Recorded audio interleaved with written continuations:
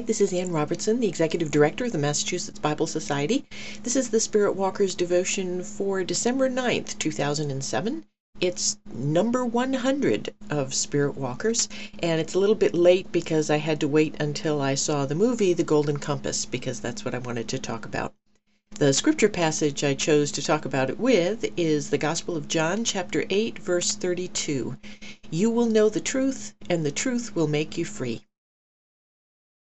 Although I was soundly condemned back in 1985 in Christian Herald magazine for daring to find spiritual succor in such heretical works as The Lord of the Rings and The Chronicles of Narnia, most church groups have since come to their senses and made their peace with those works by Christian authors.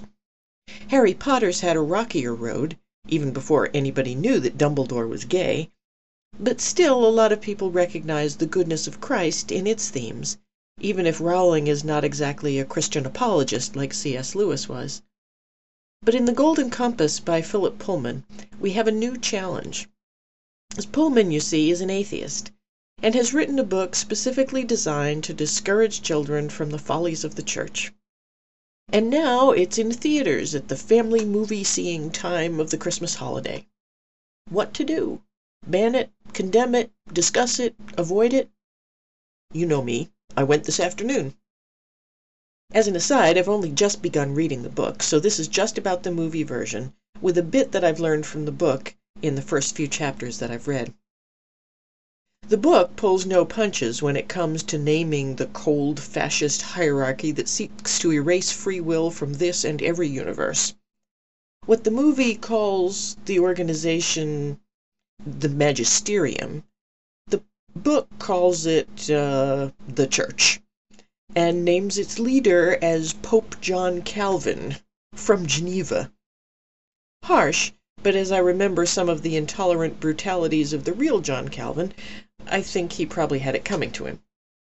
But whether you call it the Church or the Magisterium, the trappings and intent are quite clear, even in the movie. Pullman does not love the Church. Against the Magisterium's evil stand an orphan girl with a golden compass, a cadre of seafaring gypsies, lightly disguised as Egyptians, witches with a prophecy, the children of the underclasses, an armed polar bear seeking to reclaim his honor, and a scientist that asks too many questions. The compass of the title is a device for discerning the truth.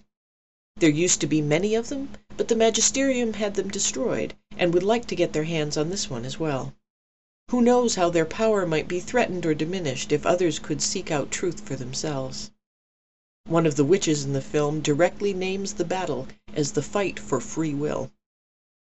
The storyline is quite compelling, and I'll refer you to the regular movie reviewers to decide if you want to go on the usual sorts of considerations. I'm here to ask and to answer, should Christians see it? And I respond, absolutely. While I can't yet speak to the book or what happens in sequels, in this film, it's your basic good versus evil. It may be distressing that someone has named the Church as the one to fill the evil role, but the roles themselves are still accurate. In other words, Pullman's values for good and evil are exactly what most of us would name as good and evil. It's just that the casting department has thrown you for a loop. In a way, I think it's like what Jesus did in the parable of the Good Samaritan. Jesus' original listeners would have been horrified that the hero of that story was a hated Samaritan. The Samaritans were heretics and racially impure.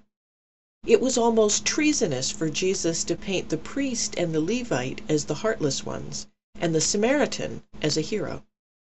There was nothing wrong with the act. The problem was that Jesus got the casting wrong in the minds of his listeners. Pullman has done the same thing, and I found myself cheering him on. If you ask me, Jesus would very quickly have come to the aid of the poor orphans, the despised underclass of Egyptians, and those who asked uncomfortable questions of those in power. That's exactly what he did during his time on earth. If you recall, it was the religious hierarchy of his own day that Jesus called horrible names and roundly condemned. In responding to the Golden Compass, the Church has a chance to show its stuff. But which stuff is it going to show? Will it show itself to be true to Pullman's assessment by trying to silence the opposition and assert its moral superiority to the heretics? Will it acknowledge that in too many times and places it has behaved exactly the way Pullman portrays it? Will it hear the criticism and try to learn from it? Or will it smugly turn its back and assign Pullman a place with the infidels? The girl and the bear and the witches, the scientists, the Egyptians, and the kidnapped children seek to destroy the magisterium, and for good reason. If today's Christians will join with them, perhaps we shall find its salvation instead. Will you pray with me? Use your golden compass, Lord, to free us with the Samaritan's truth. Amen.